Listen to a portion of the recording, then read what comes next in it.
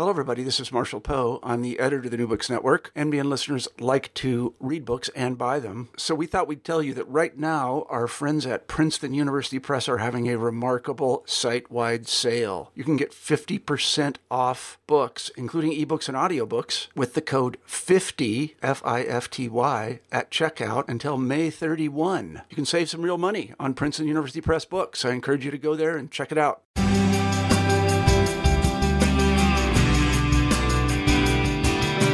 Hello, my name is Michael Johnston, a host on New Books in Sociology, a channel on the New Books Network. Today I'll be talking with Chelsea Shelley about her new book, Dwelling in Resistance, Living with Alternative Technologies in America. Chelsea, could you give me a little bit more background on yourself? Yeah, absolutely. So I work at Michigan Technological University, which is in the Upper Peninsula of Michigan. I work in a social sciences department, and we have a graduate program in environmental and energy policy and a graduate program in industrial heritage and archaeology. And I have been studying sociology all throughout college, post high school.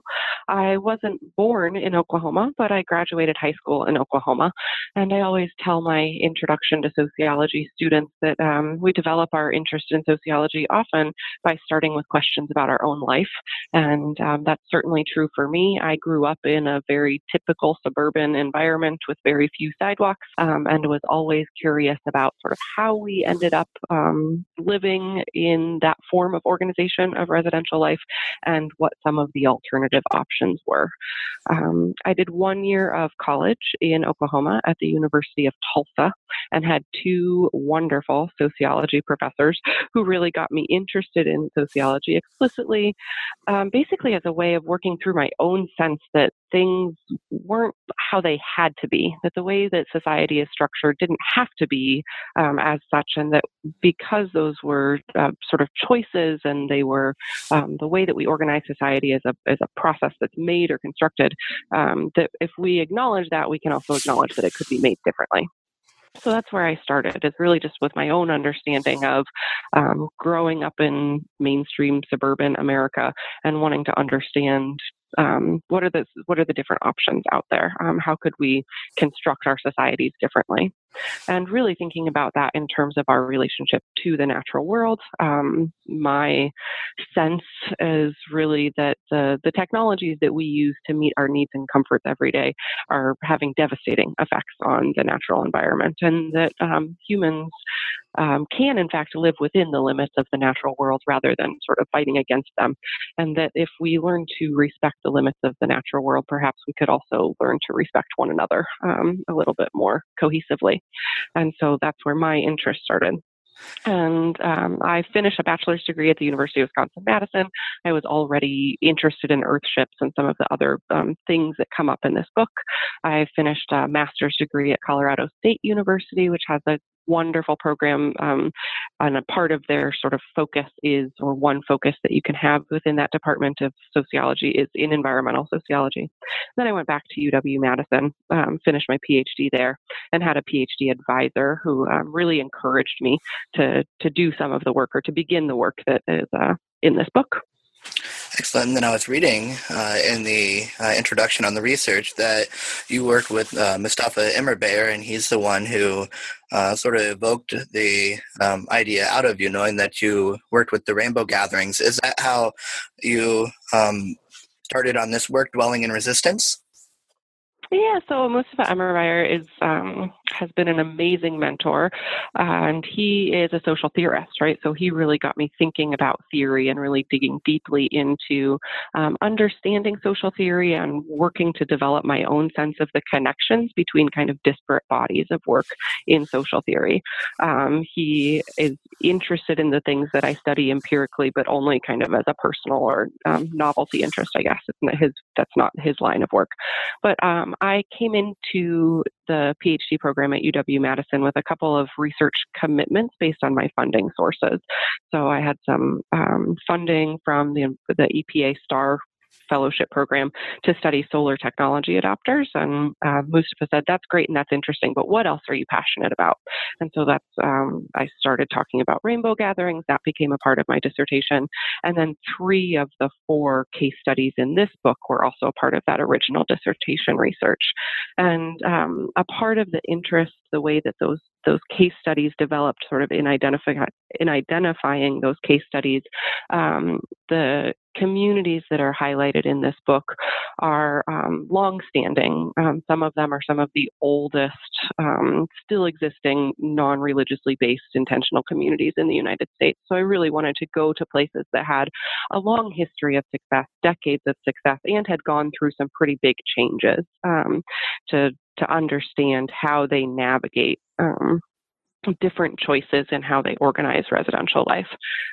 Another piece of the selection of these case studies is that while they vary in the degree to which people in the community have a shared sense of spirituality, they're expressly non-religious communities. And so that was a part of my choice in selecting these case studies. And then that they're just very diverse. And that was, for me, again, an important part of my commitment, is to show that there are lots of different ways that humans can choose to organize residential life, can choose to organize their relationship to the material systems that meet needs and comforts.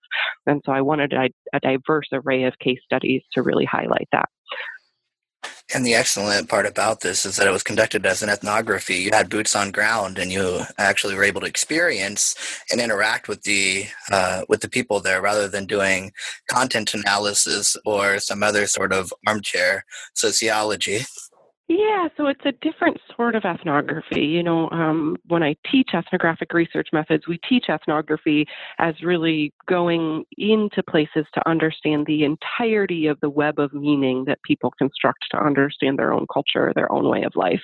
And while that's certainly true in one sense in this work, it's also true that I went into these places really focused on the use of material systems, right? And specifically looking at how people are accessing food and water and energy, how people are dealing with waste, how people are organizing transportation, really wanting to understand that relationship between the material systems that people are using and the organization of social life. Also key for me going into these places was that I was really interested in understanding, sort of focusing on the how question of how people articulate or how people talk about their relationship to technologies and how people actually use the technologies, rather than asking why people are choosing to live in this way. And the why question is tricky for lots of different reasons, one of which is hard to ask people after they've done something why they chose to do something, because in the telling, there's always a bit of a transition. But another part of that is really a commitment to a different way of understanding decision making, right? That I don't think, and I think these case studies demonstrate, and really everyday life demonstrates, that human beings are not fully rational and acting based on rational sorts of commitments to values, right? That our behavior is really embedded, it's really habitual. And if we can ask how people talk about their choices, I think it's a more accurate way of understanding how people actually engage with the world when we ask why people make choices that suggest that they have a fully informed understanding of why they're doing it, which really contradicts how I think about both technologies as an instrument of power and how I think about action and decision making in human groups. Excellent. And one of the interesting pieces is a lot of people see technology as being freeing. You wrote in your book that it creates a dependency, and in some ways it's isolating rather than freeing. Could you speak a little bit more on that? Yeah, so, this is really where you see an attempt to grapple with very diverse sets of bodies of scholarship. And so when we think about technological systems as in framing us, as shaping our understanding of the world around us, and technological systems really as instruments of power that teach human beings both how to act and how to think about what's normal or what we should be doing with our bodies or with our actions, we tend to think about technologies as freeing, right? The automobile is this ultimate symbol of freedom, but it's only freeing for people who can in fact drive, who can in fact access all of the monetary and temporal commitments necessary to maintain private automobiles. It's only freeing to the extent that you want to do that. And for some people, they don't want to drive, and therefore driving is not at all freeing. And so really thinking about how technologies are used to construct an idea of modern life or normal life as really quite isolating and quite dependent. Our technologies, it's great that you can hit the light switch and have light come on, but that's only true to the extent that you're able to pay the bills. And it's only true to the extent that you trust that large infrastructural systems and webs of technical and bureaucratic elites are able to keep those systems working, right? And so if we think about freedom as the ability to meet our own needs and comforts, or to sort of really question what does it mean to be free in our sense of using technology, we can kind of interrogate that or pull it apart a little bit more. And so, and that's something that in each of these case studies we see people working with, right? That they understand their lives as more free and more abundant, using technologies that many people would see as sort of commitments to simplicity or sort of descaling or decentralized technology use.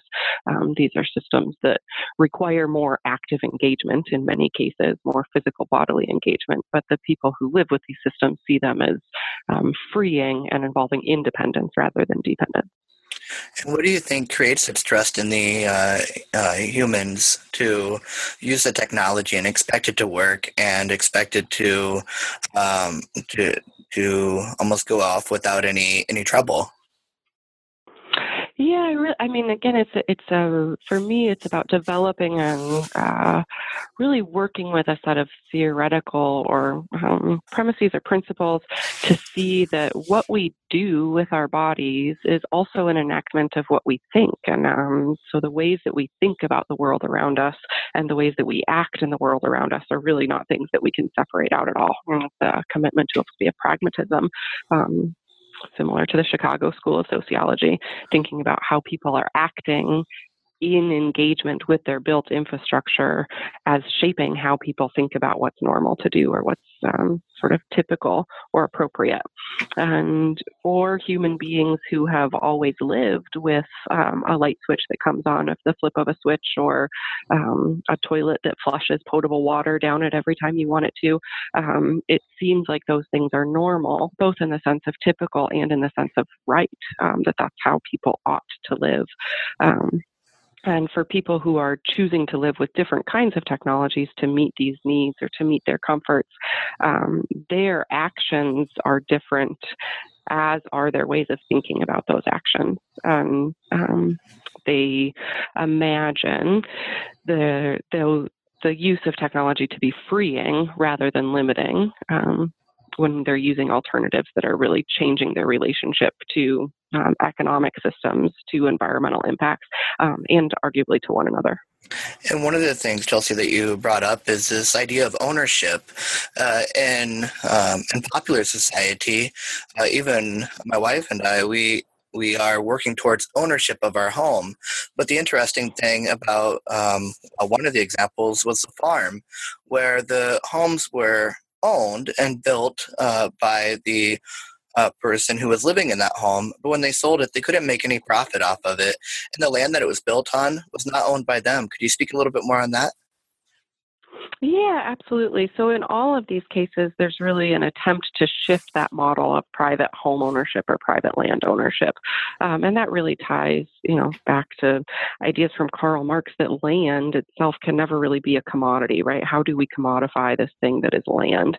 And again, gets back to the idea that we can organize our use of material systems in ways that are actually more freeing, because a mortgage is a big dependence, right? It requires a lot of economic dependence.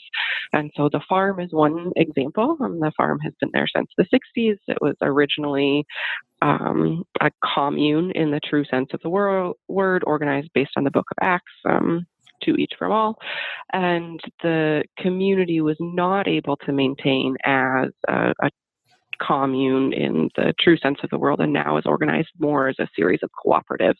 But the land is collectively owned, which means that you can't get a mortgage to build on that land. So you can own the home or you can own a business on the land, but you can't get a mortgage, which is a huge economic freedom to never have to live with the debt of a mortgage. And in addition to not being able to take out a mortgage and therefore not having to live with the debt that of acquiring that mortgage. People who have homes or businesses at the farm are required to practice essentially steady state economics, that if they sell their business or if they sell their home, they can only sell it for the value of that, including their own labor hours put into the home. They can't sell it for a profit.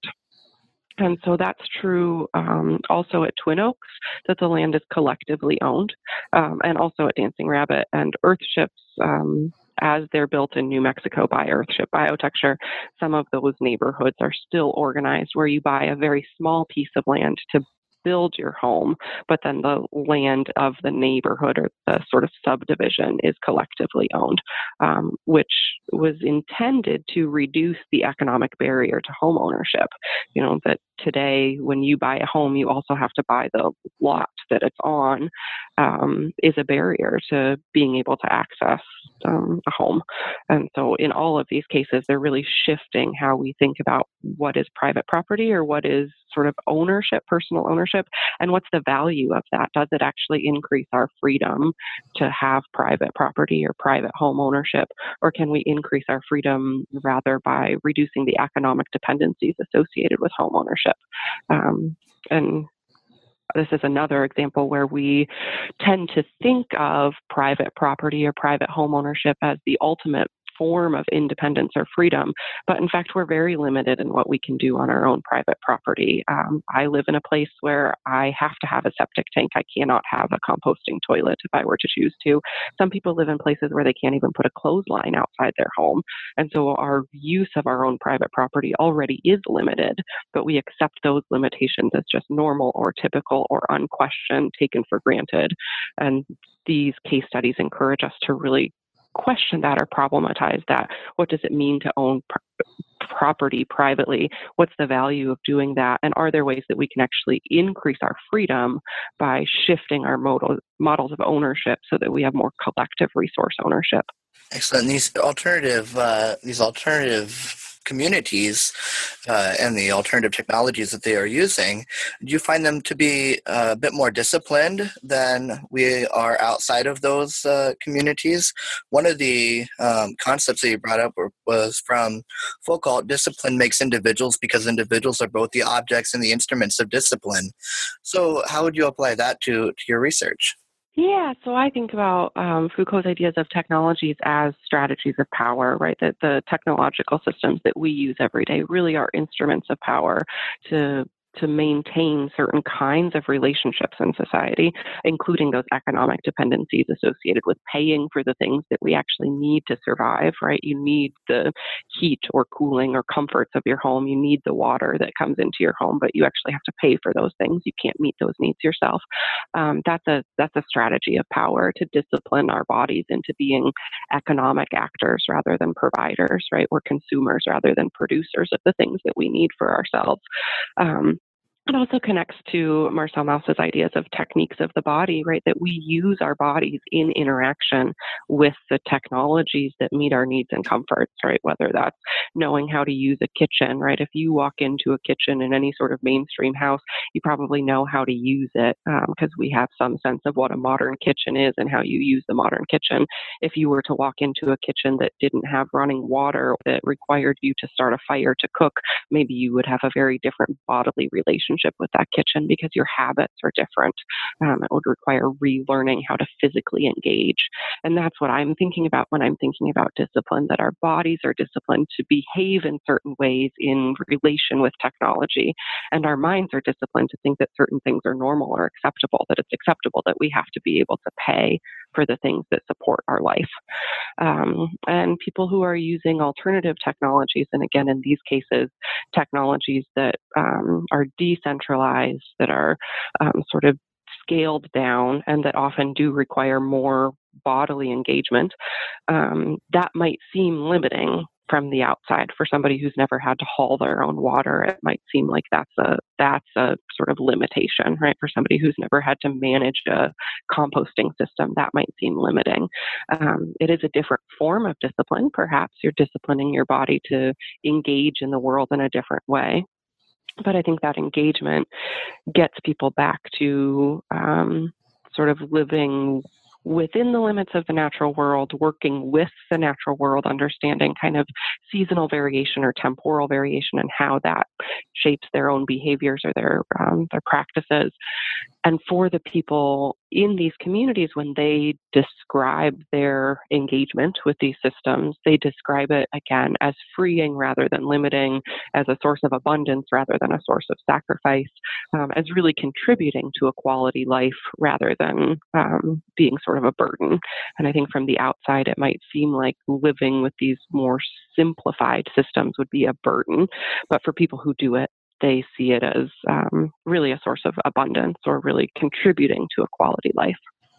And for me, that was a real key in these case studies and in my approach to doing this work. If I went into these communities to ask people explicitly about their environmental values, I would probably hear some sort of narrative about relationships to nature that are different in some way because people are living more closely with nature or using the resources of nature more directly. But to separate out environmental values as somehow isolated from the rest of the things that humans value or desire seems really artificial. And we do it in research all the time, that we try to understand people's environmental values. But for the people in these communities, their environmental values are indistinguishable from their values related to how they handle money or time spent with family or other things that they value that all contribute to a quality life.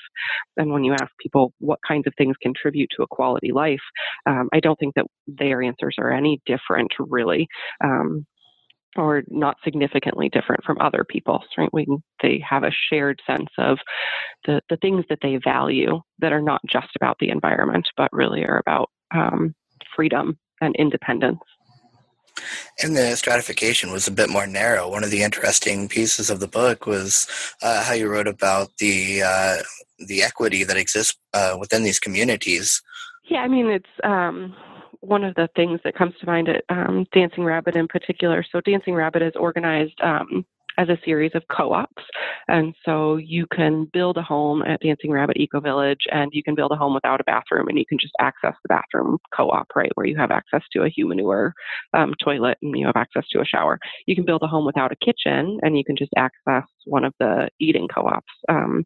Or you can build a home that has everything that kind of a typical home does and have sort of private access or, individual single family access to those things. So there's a lot of variation in the options, right, because of the way that they organize these overlapping series of cooperative systems. And so some people who live there live in single family homes, and they do not use personal vehicles. So they're not commuting for work, but maybe they're doing work on their computer, and they're living with the same amount of income-ish as, somebody who lives anywhere else in the United States, right, given the work that they do and the way that they choose to live. Other people choose to live much more simply in terms of access to monetary income. Right? And one of the members of that community said to me, my principal income strategy is to reduce my need for income. And so for some people in these communities, what they're recognizing, I think, is that we don't value money for money. We value money because of the things it allows us to access. And so if we can access those things without having to pay for them, we're actually increasing, or at least for the people who are living in these communities, I think they identify that as increasing their quality of life because they're not having to work to engage in an economic exchange that feels isolating and that feels alienating. They can work instead to access the things that they want or need without having to just work for the money to pay for those things that they want or need. And in many of these communities, there is certainly less stratification than we see in the United States, which is highly, highly inequitable. at Twin Oaks in particular, which is a community in Virginia, it's a completely egalitarian community in terms of access to economic resources. Twin Oaks is a labor sharing and income sharing community. So everybody there works the same number of hours a week, and everybody there is given access to the same amount of cash allowance every month, in addition to having all of their needs met by the community in terms of housing and food and clothing and access to healthcare. The community helps to manage all of those things.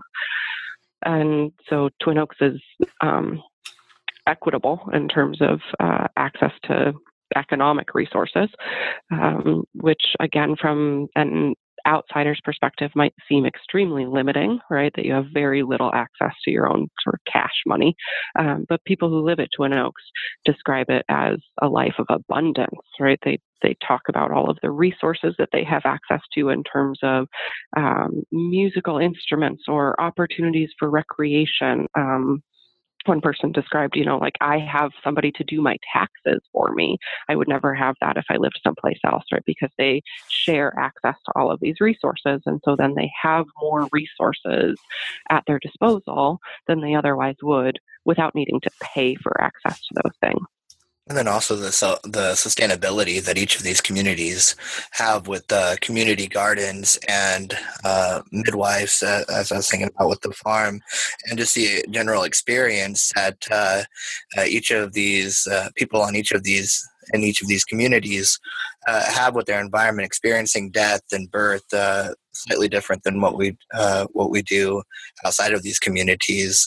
One of the pieces that you wrote about is being in a drugged haze when dying or when giving birth to a child. Yeah, and so that's where the sort of messiness of the reality of doing ethnographic work comes in, I think, and just the messiness of real life, I suppose. That I went to study technologies and thought really specifically about technologies related to food, water, energy, waste, transportation. But the ways that people engage with the material systems that meet needs and comforts, that doesn't happen in isolation. It happens in conjunction with the ways that people engage with the organization of life, the organization of work, the buildings themselves, and yes, the organization of birth and death, and really changes the way that people are engaging with a whole series of sort of life events or life supporting systems. So if we think about the technological systems that we use that meet our needs and comforts, really shape both how we organize our societies and how we organize our daily life, right? It's impossible to think about them in isolation.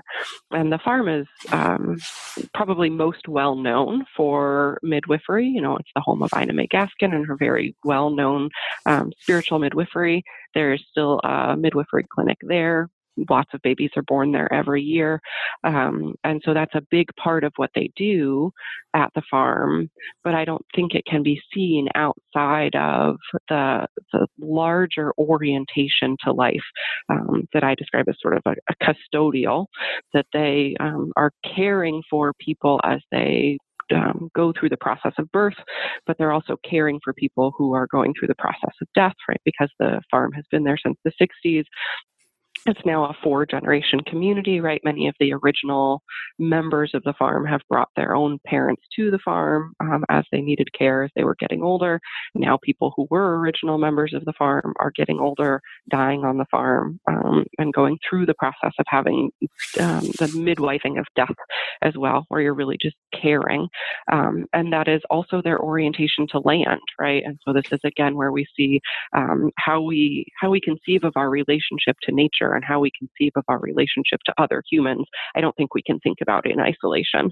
And here's a place where people are really committed to the idea of bearing witness to transition, and also really committed to the idea of bearing witness to the land, seeing land as something that people don't own but can care for and can maintain.